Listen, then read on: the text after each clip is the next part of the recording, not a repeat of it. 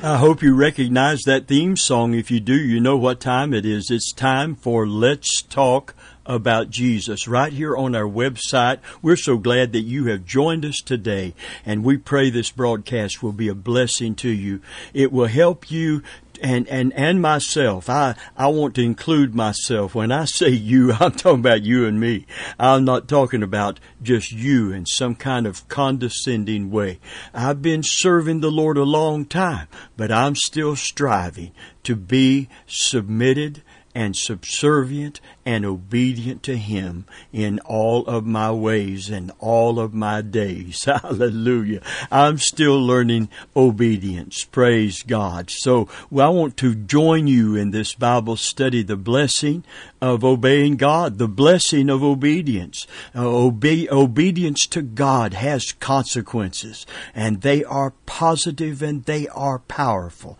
Disobedience to God has consequences, and they are powerful, and they are very, very destructive. So we want to receive instruction from Him today and walk as dear children before Him. Praise God. Amen. So that we can obtain the blessing of obeying God. Our text scripture has been taken in our first couple of broadcasts from 1 Samuel 15 and verse 22, where the statement is made, to obey is better than sacrifice, and to hearken than the fat of rams. That is a very powerful statement, because the sacrificial system was in full expression, and they were doing the things, and so was King Saul until he directly disobeyed God, if you want to read that. When he did, even though he tried to use his disobedience to mask it with the offering of the spoils of war and the king he was told to annihilate on God's altars, and parade his own victory instead of what God told him to do.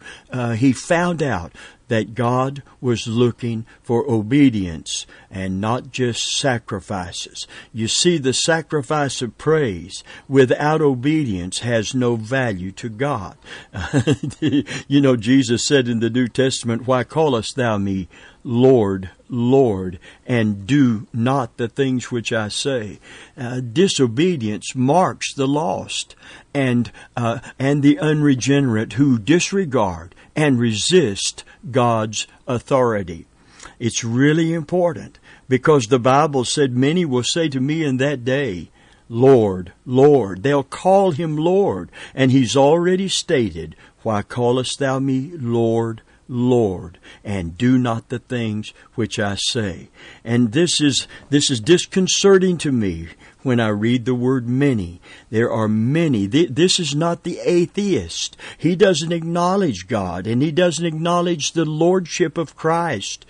This is talking about people who are in a religious system of some sort, and it could be your denomination, it could be my organization, it could be any number of religious systems. And when they stand before Christ, they will say, "Lord, Lord," and He will say, "Why callest thou me Lord, Lord, and do not the things which I say?" Make it very clear here. This is not salvation by works. This is works that prove salvation has occurred. That doesn't mean we'll be sinlessly perfect, but I believe that the regenerate heart, the born-again man or woman, boy or girl, has a bent toward righteousness. We have a desire to please God. We have a desire to obey God. We may have a problem until we figure out how to appropriate the grace and the mercy and the strength through faith that we need to obey. And we may have real problems with our flesh, but we should never have a problem with His authority over our life. Amen. He should be our Lord and our Savior. Just like obedience marks a true believer, disobedience marks the lost and the unregenerate. Ephesians 2, 1 through 5. Listen to it carefully.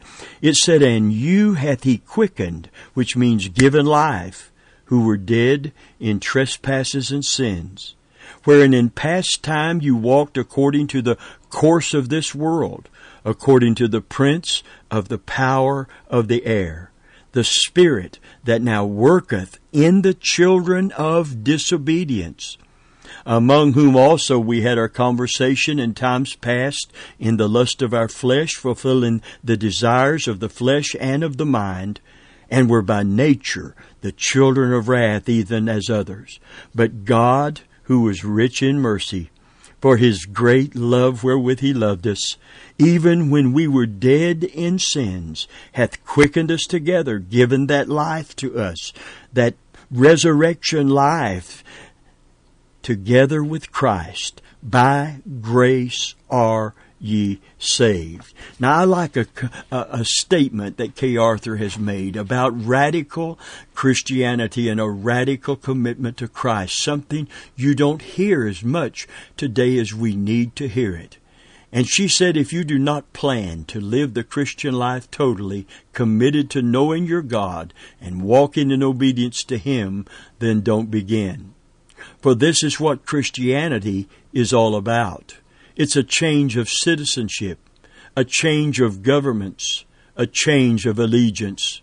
If you have no intention of letting Christ rule your life, then forget Christianity. It's not for you. A friend of mine, this is an important decision that we all have to make, and that is who we are going to yield our members subject to obey, who we're going to submit to. Romans chapter 6 and verse 16 is very clear. Whoever you submit yourself servants to obey, your members servants to obey, His servant you are, whom you obey. There are too many people, I believe, in churches all across the world that have not really submitted themselves to Christ as their Lord. Oh yes, give me the free ticket to heaven.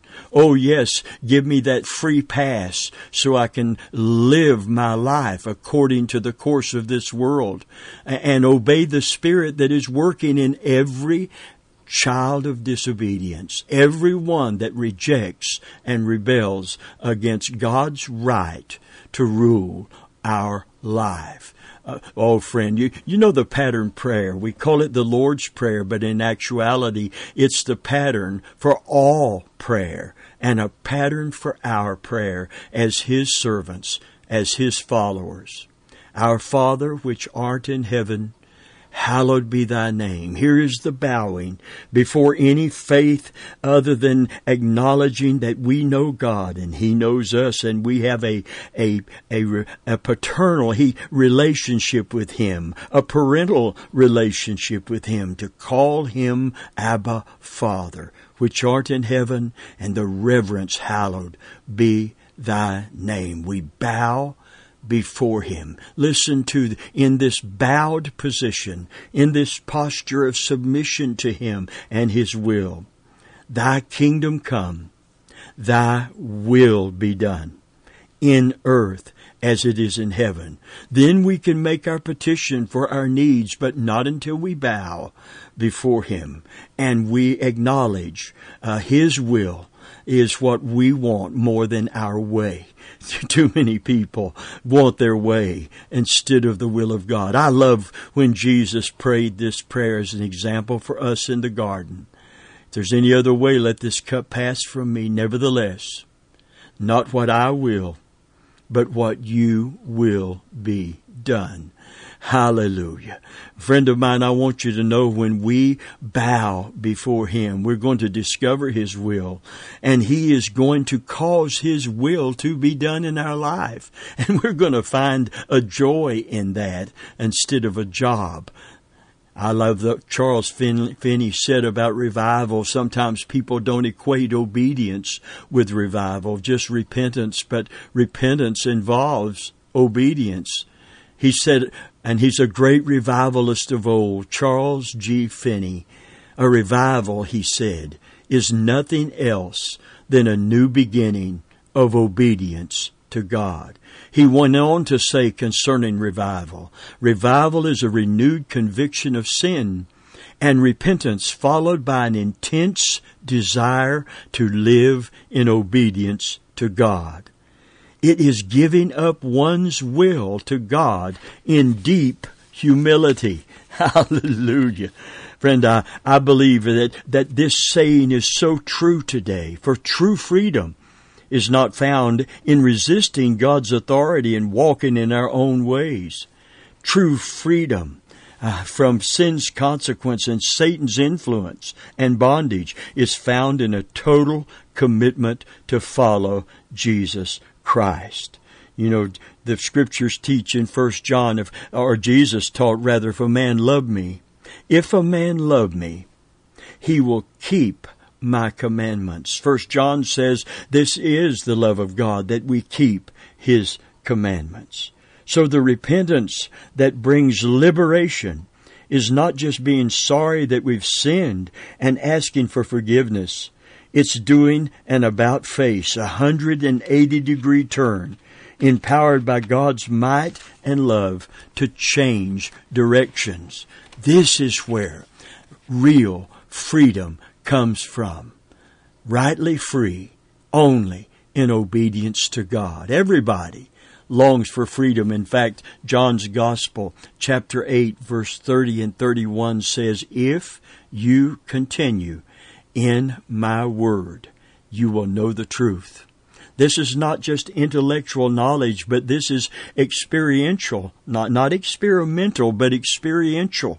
This is when we begin to apply the Word of God. We begin to obey the Word of God, and thereby obeying the God of the Word. Hallelujah. Praise God. Amen. We will know the truth, and the truth will make us and keep us and set us free. Praise God. But for many people, this pursuit of freedom leads to bondage. The greatly loved Bible teacher Henrietta Mears knew the secret of true freedom, and she wanted her students to know it too. With young people in mind, she said, and I quote, a bird is free in the air. Place a bird in the water, and he has lost his liberty. A fish is free in the water, but leave him on the sand and he perishes. He's out of his realm.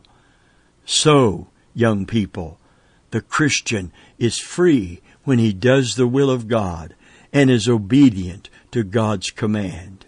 This is as natural a realm for God's child as water for the fish or air for the bird. I like that. Oh, friend, if you have a heart to obey today, God will give you strength to obey, and He will bless your obedience. I want to read Deuteronomy 28 from one part of Deuteronomy 28, not the whole chapter. There is blessing and cursing here. Blessings for obedience, cursing for disobedience. But listen to the blessing. This is the title of our teaching. I want to give you an incentive to obey that is positive. I want you to see what's in it for you. Some people think if I start obeying God, I'm going to have to lose this and lose that and give up this and give up that. Listen, what God's going to give you for obeying Him is not worthy to be compared with anything you give up in order to obey Him. Praise God. Listen, I'm going to read this from one of the different clear paraphrases. Listen to it. Deuteronomy 28, the blessings of obedience. If you fully obey the Lord your God and carefully keep all His commands that I'm giving you today, the Lord your God will set you high above the nations of the world. You will experience all these blessings if you obey the Lord your God. Your towns and your fields will be blessed. Your children and your crops will be blessed. The offspring of your herds and flocks will be blessed. Your fruit baskets and breadboards will be blessed. Verse 6 we're on now. Wherever you go and whatever you do, you will be blessed. Verse 7, the Lord will conquer your enemies when they attack you. They will attack you from one direction, but they'll scatter from you in 7. That means complete, God's number of completion. Amen. That simply means that the enemy will come against you. He will never stop coming against you, but he will be completely vanquished and defeated. God will rise up in your behalf. Didn't it say that in the Old Testament? When the enemy comes in like a flood, the Spirit of the Lord will raise up a standard against him. You know, when Israel was obedient to God, no one could touch them, no one could harm them, no one could hurt them. God is a covenant keeping of God, and that was part of the blessing of obedience. You see, even when we give in obedience to God, in the book of Malachi concerning the tithe in the old covenant sense, the scripture said, not only will he bless us, he said that he will rebuke the devourer for our sakes. And here it is, right here. It's the obedience. It's not just the money. It's not some transaction that is just material. It's just obedience to God that is bringing the blessing. Praise God. Amen. The Lord will guarantee, verse 7 says, a blessing on everything you do, and will fill your storehouses with grain. The Lord God will bless you in the land He's giving you. Verse 9, if you obey the commands of the Lord your God, walk in His ways, the Lord will establish you as His holy people, as He swore He would do. Then all the nations of the world, verse 10, will see that you are a people claimed by the Lord, and they will stand in awe of you. Verse 11, the Lord will give you prosperity in the land He swore to your ancestors to give you, blessing you with many children, numerous livestock, and abundant crops. The Lord will send rain at the proper time from His rich treasury in the heavens, and will bless all the work you do. You will lend to many nations, but you will never need to borrow from them. If you listen to these commands of the Lord your God that I'm giving you this day, and if you carefully obey them, the Lord will make you the head and not the tail, and you will always be on top and never at the bottom. You must not turn away from any of the commands I'm giving you today, nor follow after other gods to worship them. Friend of mine, according to these statements, we will be blessed and our God will be glorified. We will overcome our enemy and become a witness to the world. Praise God. You see, God blesses obedience, not just as some kind of robotic act that we force ourselves to do, but God blesses obedience from the heart. Obedience from the heart. Remember, we talked about this. Isaiah 1 and verse 19. If you be willing, I want to emphasize, underscore, put this in parenthesis. If you be willing and obedient, you shall eat the good of the land. Amen. Obedience is seeking God with your whole heart. Performance is having a quiet time because you feel guilty if you don't. Amen. Obedience is finding ways to let the Word of God dwell in you richly. Performance is quickly scanning a passage so you can check it off your Bible reading plan. Obedience is following the promptings of God's Holy Spirit. Performance is following a list of man-made requirements. Obedience springs from a healthy fear of God. Performance springs from a fear of failure. So what God is looking for today is obedience from the heart. And that's exactly what God is blessing today. And to acquire that kind of obedience to God requires a devotion to Him.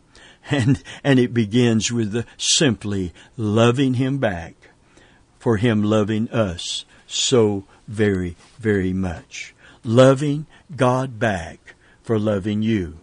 Loving God back for loving me. The Bible said we love Him because He first loved us. And the way we express that love is through obedience, not through just getting emotional when we think about the cross, but a deep devotion because He took our sins upon Himself on that cross. It should have been me on that cross. It should have been you on that cross, but He took our place. He took our punishment. And the way we show Him appreciation is by bowing before Him in obedience to Him. I did not say we would be sinlessly perfect. I did not say we can serve Him in perfect obedience, for that would be sinlessly perfect. But I did say that we can be perfectly committed to obeying Him. And we will struggle along the way. Paul put it this way before he found out how to acquire and appropriate God's grace in his life and God's strength in his life. In Romans chapter 7, he said the will to obey. You see, the will was in him. He said, I've got that. I want to do it, but every time I try to obey, I find myself faltering and failing. He said the will to do it is in me. How to do it, I don't figure that out. I don't find that out. And in that struggle with his own weaknesses and inabilities, he said, "Oh, wretched man." And that word wretched in Romans 7 in the Greek means one who is wore out. One who has fought until he is arm weary, until his legs are about to go, until he feels he has no more strength. He has battle fatigue. And this battle between flesh and spirit is being really brought forward here where we can see it.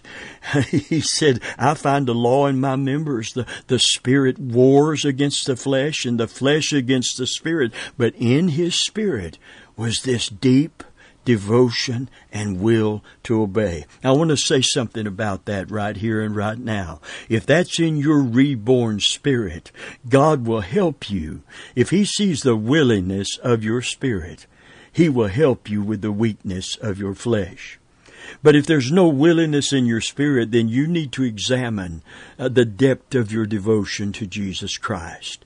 And if there's something lacking there, we need to go back and do our first works. We need to return to our first love for Him, because the first love for Him will bring those works of obedience. Those works don't save us, but those works are evidence of our salvation. Praise God. We're not saved by works, but when we're saved, works, this attitude of obedience, these acts of obedience mark us as His, just like disobedience marks the whole world outside of the kingdom of God. The whole world, the Bible said, lies in wickedness, literally in the power, under the influence of the evil one. And Satan was a rebel. He rose up in heaven. He rebelled against God, and his rebellion caused him to be excommunicated, kicked out of heaven, cast down to the earth. Friend of mine, today we want to make sure that we're not allowing the enemy of our soul, the enemy of God, the enemy of all humanity, this devil who rebels, to get us to begin to move into that realm in our life. Oh, friend of mine, this is a time to run to God, not run from Him. This is a time to renew our commitment. Amen. In our obedience, God is after more than mere compliance with His commands. He wants to capture our hearts, to make us wholly His. We cannot prove God with faith alone. It must be accompanied by true obedience. True obedience is born out of genuine love, and we love and honor our Master. We love and honor Him because He first loved us. Praise God. Amen. Listen to this this story that is so true. An elephant in battle on the plains of India was a standard bearer, carrying on his huge back the royal ensign, the rallying point of the Puna host. At the beginning of the fight, his master gave him the word to halt, and received a fatal wound and fell, where he lay under a heap of slain. The obedient elephant stood still while the battle closed around the standard he carried. He never stirred, refusing either to advance or retire as the conflict became fiercer, until, seeing the standard flying steadily, they refused to leave that they were being beaten, and rallied again and again. All this while the patient animal stood, straining its ears to catch the sound of the voice it would never hear again. At length the tide of battle turned, and they conquered their enemy and left the field deserted. They pursued the flying foe, but the elephant, like a rock, stood with the dead and dying, and the ensign waving in its place. 3 days and nights it remained where its master had commanded it to halt. No food, no water, no bribe or threat could move it. They sent then 100 miles away and brought the master's son. The noble hero seemed to remember how his master sometime gave his authority to the little child, and with shattered trappings clanging, went quietly, slowly away, following the voice of his master's son. Oh, friend of mine, real obedience, real devotion brings real obedience, and real obedience brings real blessings into our lives. And today God is calling us to hear the voice of our Master and to bow. Our Father, which art in heaven, hallowed be thy name.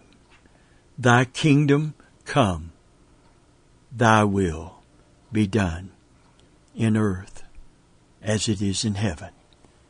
Give us this day our daily bread. Before asking for anything, we bow before Him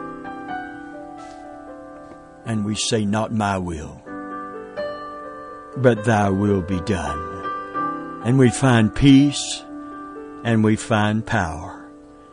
The Apostle Paul said in Romans 7, down at the end of that conflict within, that worn out fatigue, O wretched man that I am, who shall deliver me from this body of sin? I thank God through Jesus Christ. Friend, today, if you don't know Jesus as your Lord and Savior,